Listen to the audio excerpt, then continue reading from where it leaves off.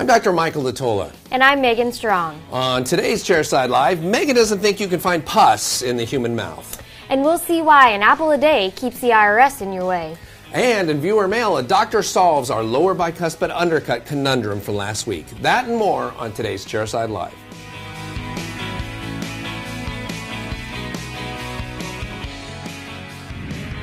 Hey now, hello and welcome to episode 125 of Chairside Live. We've got a good show for you today. It's the pre-Chicago midwinter show. I'm on a plane Dun, dun, dun. as soon as this is over. This 70-degree weather out here doesn't agree with me. I want a 12-degree high and a 3-degree low. Sounds balmy. Chicago midwinter. Doesn't that seem like if you came up with like Phoenix midsummer, people would go, whoa, that doesn't make any sense. That's kind of a lame idea. Yeah, it should be Los Angeles midwinter. San Diego midwinter. Oh, perfect. Miami midwinter. That even has a little alliteration with it. Wow. So hopefully I'm going to be out there with a friend of mine, Josh Austin, who's another dentist, amongst some other talks that I'm giving. Sure. And we're going to walk around and hopefully make fun of some of the booths and some of the mascots and demonstrations. So maybe next week we'll have some footage from Chicago midwinter to share with everybody else. That would be great. Who's not going to go freeze their forceps off by heading to the middle of the country in some 12-degree weather. We've got an interesting case of the week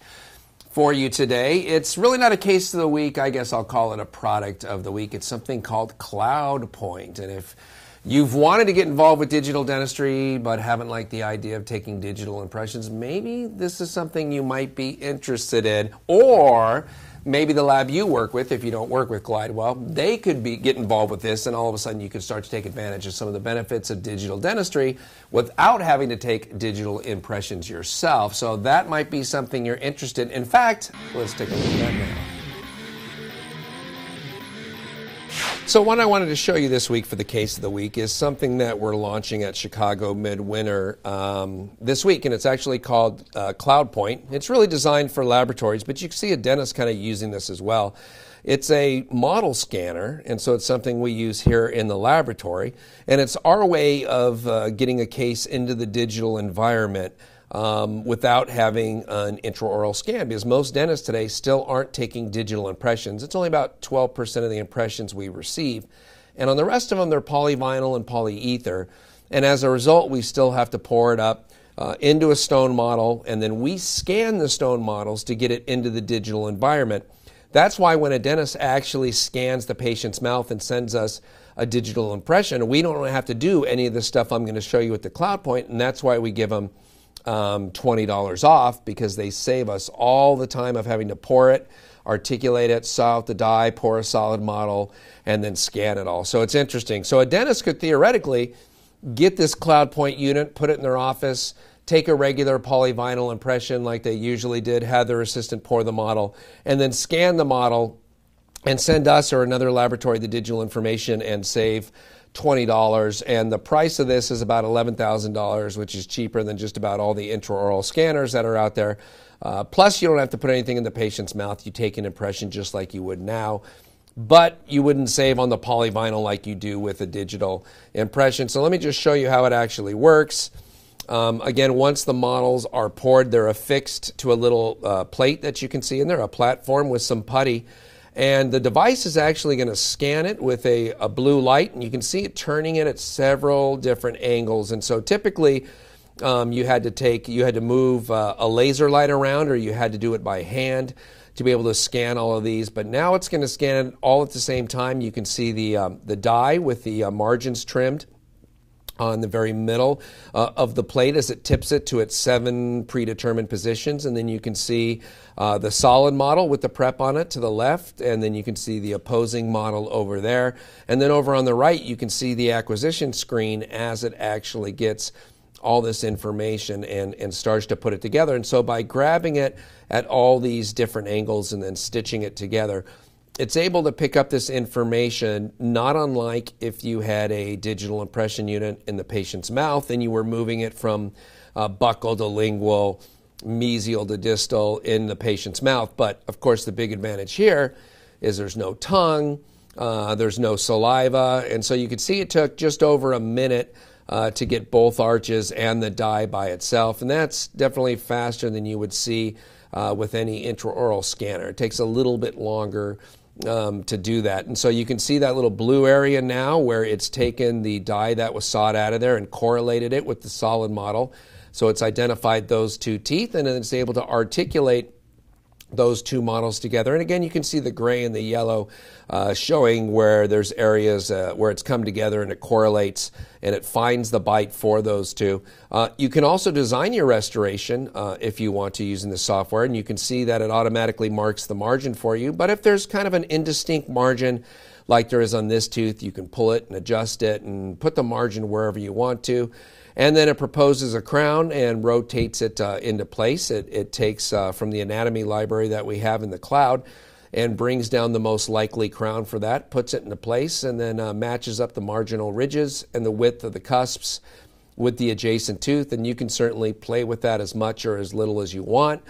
You can set the occlusion so it's in contact with the opposing tooth, or you can set the occlusion so that it's slightly out of contact with the opposing tooth, just in case your assistance temporary isn't as accurate as it should be. You can adjust the contact and to close it or open it as much as you'd want. You know, I prefer my crowns with a 5-micron space opening between the designed crown and the adjacent tooth. This makes sure that if we get any movement of the tooth with the temporary on, which is always going to be in a mesial direction, that I'm not going to have a tight contact when it comes time to actually seat that crown. So yes, this was intended for laboratories. Maybe it's something that that your laboratory wants to get involved with, so you can start to take advantage of having the exact same amount of dye spacer, the exact proximal contact, the exact occlusal contact. Or maybe you even want to be a renegade dentist who starts to pour their own models and trim a dye and scan it, send it to a lab to save $20 as well. So whether you get involved with it or recommend it to your lab, Cloudpoint looks to be a new way for dentists and laboratories to get involved with digital dentistry and really start to take advantage of the CAD-CAM design and therefore the CAD-CAM milling of restorations that have really brought remakes down here in our laboratory for the majority of our dentists.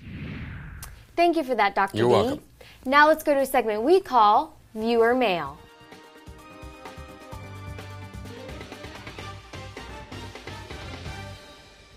This week's viewer mail comes to us from Dr. Jim Bertini, and he writes in after watching last week's episode of Chairside Live in the Case of the Week, and he writes, "Hi Mike, I enjoyed your Case of the Week on last week's episode on lower premolars and avoiding undercuts on long preps. I've utilized your reverse prep technique in the past, and I too have encountered this issue. Long preps are usually due to recession. What I do is start with the reverse prep technique and then evaluate my final product. What I do is place a minimum of a 45-degree bevel on the cusp where the recession occurs. This way, I'm not simply lopping off the occlusal any more than is needed. Once I reduce the offending cusp, I go back and use a perio probe under loop magnification to see if there's still an undercut. If there is an uncut, I now find it much easier to smooth out the long axis of the prep as there's now less of it for the burr to deal with. This way, I deal with a potential undercut at prep time and also leave as much tooth structure on the occlusal to prevent encroachment on the pulp." Well, I really like that a lot. That's Jim. That was some great advice. Long prep, no C, by the way. And so what he's saying, Megan, is rather than taking a tooth and reducing, say, 2 millimeters, right, but it's still 9 millimeters long, making it almost impossible to see whether or not it's undercut. Instead of taking the cusp, the offending cusp, I hope we don't have to bleep that, the offending cusp. Instead of reducing that just more and more to make it shorter, he just puts a bevel on the top of it and angles it over to the side. So he's not shortening the entire occlusal surface, and he's not encroaching that much on the pulp. He's just putting a very long bevel that slopes all the way out on the outside. So now on the outside of the tooth, instead of being 7 millimeters long, it might be 4 millimeters long, and it's much easier to see. So, Jim, that's fantastic. That's actually a really good idea and a really good way to deal with that, is put that long bevel on whichever cusp. And it's probably usually going to be the buccal cusp because that's probably where we have the problem with the attached gingiva. We've had all the recession.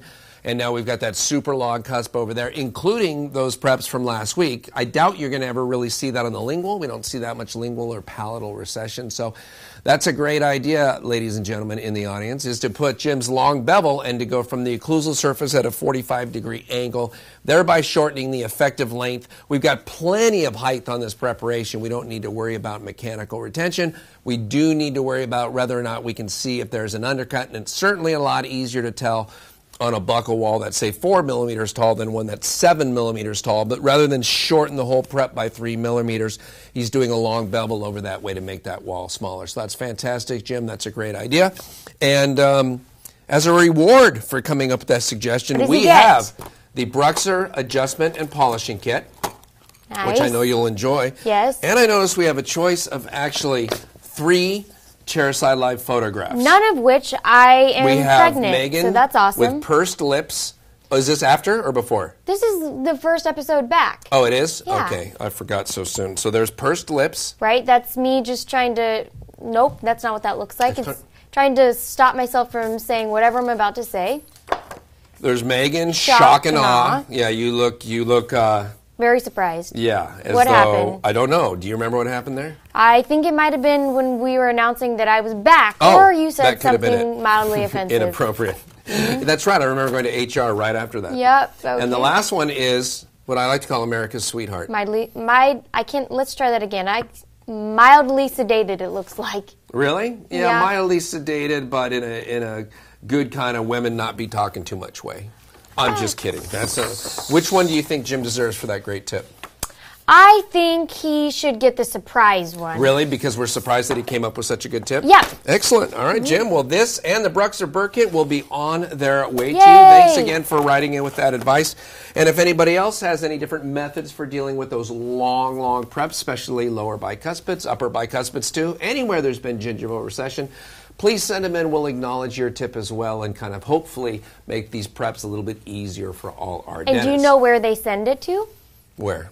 Chairside Live at glidewelldental.com. Oh, yeah, I thought you meant which lab. Yes, that is the email address they send the tips to. Yes, I just wanted to remind everyone in case they were unaware of where to send it. Thank you. Appreciate that. Do you have any news for us today? I do. All right. If you're looking for tools to help educate your patients on the importance of dental hygiene, well, look no further. A viral video of a man getting his teeth cleaned for the first time in 10 years just might do the trick. Let's take a look. Now, this is going to be interesting because I've seen people where it's been longer than 10 years. We have some technicians here at the laboratory who came to this laboratory and they've been here for maybe 20 years, and they really never had any dental work done while they were in whatever country they came from. Sure. And even here sometimes they haven't. So we've seen stuff like this before. The amazing thing about this to me is that you told me it's got over 1.5 million views. Who knew the American public or just the public at large worldwide would be so interested in seeing what we would call a gross debridement? Right. Oh, that is pretty gross.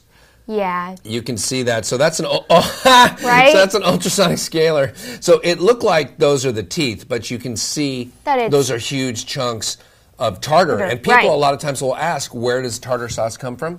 Stop it. This is at a McDonald's. But look at how raw and red the gingiva is when he takes that out. Right. And kissing him before this, or even being near him, sitting next to him on an airplane, that kind of periodontal that smell. That breath is enough to clear a room. And the other thing that causes a lot of bad breath that has nothing to do with this video, people who don't brush or scrape their tongues. And I just had a company send me some tongue scrapers. You weren't here, but it's amazing the difference between I've been brushing my tongue, and now you take a tongue scraper and scrape it, and you get even more of a fur coat off of your tongue, and you begin to realize it's kind of gross. So a lot of bad breath comes from that, but you can just imagine there's trillions of bacteria in each of those chunks that falls off. That is, And they're excreting acid the whole time, these bacteria. That's how they start tooth decay. That's why the gingiva is all irritated like that. It's had no stimulation whatsoever. I think every dentist has seen something along the lines of this, so we're not really all that grossed out by this. Right. We see a lot more gross stuff with molars, with pus coming out of it and things like that. And pus in the mouth. Oh, are you kidding me? When you see like a molar that's waving back and forth and ready to come out, you'll push on it and pus will start to erupt from around a root. No. You show me that, and that'll... Okay, I will look for it during the second news story. Yeah, and you know what? Actually, I was going to say what is kind of scary about that video is the fact that I wasn't that grossed out by it. Yeah, it's really not. I kind of had like a slight satisfaction from seeing it get cleaned up and ugh. I think it taps into that thing. Women fall into two groups. Are you one of the ones who likes to like pop zits on a boyfriend or a husband's back? I'll let my husband answer that question. Oh, what are we going to call him? Yeah, maybe. Use a lifeline? Viewer mail. Is that a yes then? He's going to write in. that yes, you enjoy doing that? I do. Well, this is that same kind of thing. This is taking the infection and draining it out and releasing the evil spirits like you do from those boils on his back. If that's in fact what we're talking about.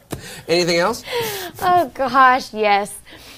A receptionist at a New York dental office stole confidential information from hundreds of patients and teamed up with a former Apple employee.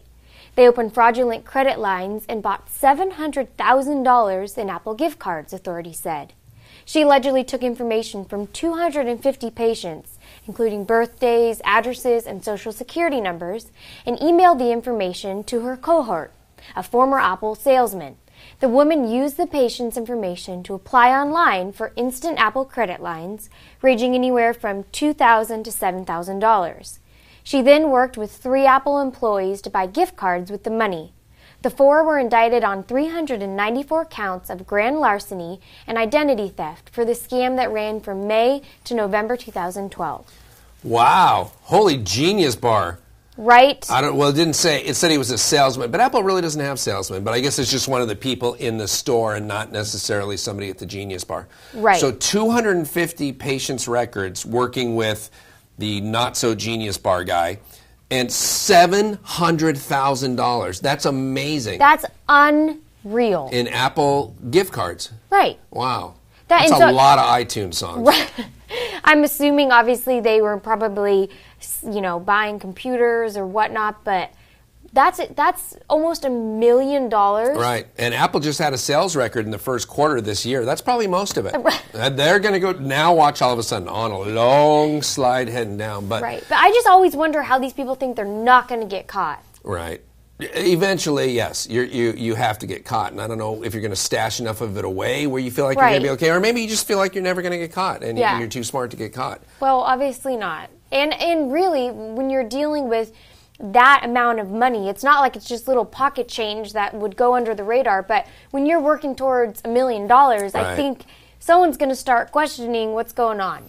Apple gift cards, though, at least it's cool that they were doing it for that. What if it had been like Panera gift cards? Right. Or like Bass Pro Shops. I mean, just something kind of like, well, it's kind of weird. I lectured in a Bass Pro Shop last week, and it was huge. You did not? Yes. It was fantastic in Springfield, Missouri. It's the flagship store. It's where Springfield, Missouri is the home to Bass Pro Shops, and it was the one that we have out here in Cucamonga. You could fit like 10 of those inside of this thing. It was unbelievable. What? Also the home of O'Reilly Auto Parts, by the way. Wow, Springfield, nice. Missouri, quietly big in this type of industry. Okay. This is not a viral video. This only has 1,500 views. Okay. This is from Savannah Schwen, whoever that is. And this is on YouTube, and this is appropriately titled Pus Behind My Back Should Molar. I be scared? This sounds like a fish song. I kind of want to cry. Now watch. She's got the... Okay. See the pus? Yeah. Squirting out as she pushes with the Q-tip? That is... See it? And it's kind of bubbling out of there? Ew. Ooh, Savannah, let me guess, still single? Stop that, Savannah. Why are you putting pus coming out from behind your molar on a video? How did she discover that? Is this on your Tinder profile? Is this on her Plenty of Fish? Left or what is, yes, obviously. You swipe down on this 6 feet under and put it way away. You don't want to see this. I don't know where that pus is coming from. Maybe she's got a wisdom tooth back there that's impacted. But now you've seen pus in the mouth before. You don't even want to see tonsil stones, what grows on people's tonsils. No, thank you. And it comes out like in the shower, and then they spit it and force it down the drain. Okay. Joe Coy, famous comedian, once personally told me a story about tonsil stones on the Adam Carolla show. I'll spare it. It's disgusting. Yeah, it's absolutely no, thank disgusting. You don't want to hear it. Nope. Well, that about wraps it up for this disgusting episode of Chairside Live. On behalf of myself, Megan's queasy stomach, and everybody here at the lab, I want to thank you for your time and your continued commitment to quality dentistry. We'll see you next time. Thank you for that, Dr. D. Now let's go to a segment we call Case of the Week. What? You screwed me up because you did the long blink and nod. Thank you for that, Dr. D. It's my pleasure. Wow. Now let's go to a segment we call Viewer Mail. I know how you like mispronounced words, like supposedly. Supposedly, people? Really? Look it up. And emailed that information to her cohort. A former Apple, I said cohort weird, so let's start over from the top anyway. And there's all sorts of question marks in there, which I'm not sure. Glove department.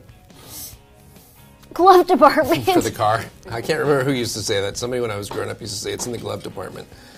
At what store? Macy's? They're gonna. I've been brushing my tongue, and now you take a tongue scraper and scrape it, and you get even more of a fur coat off your tongue.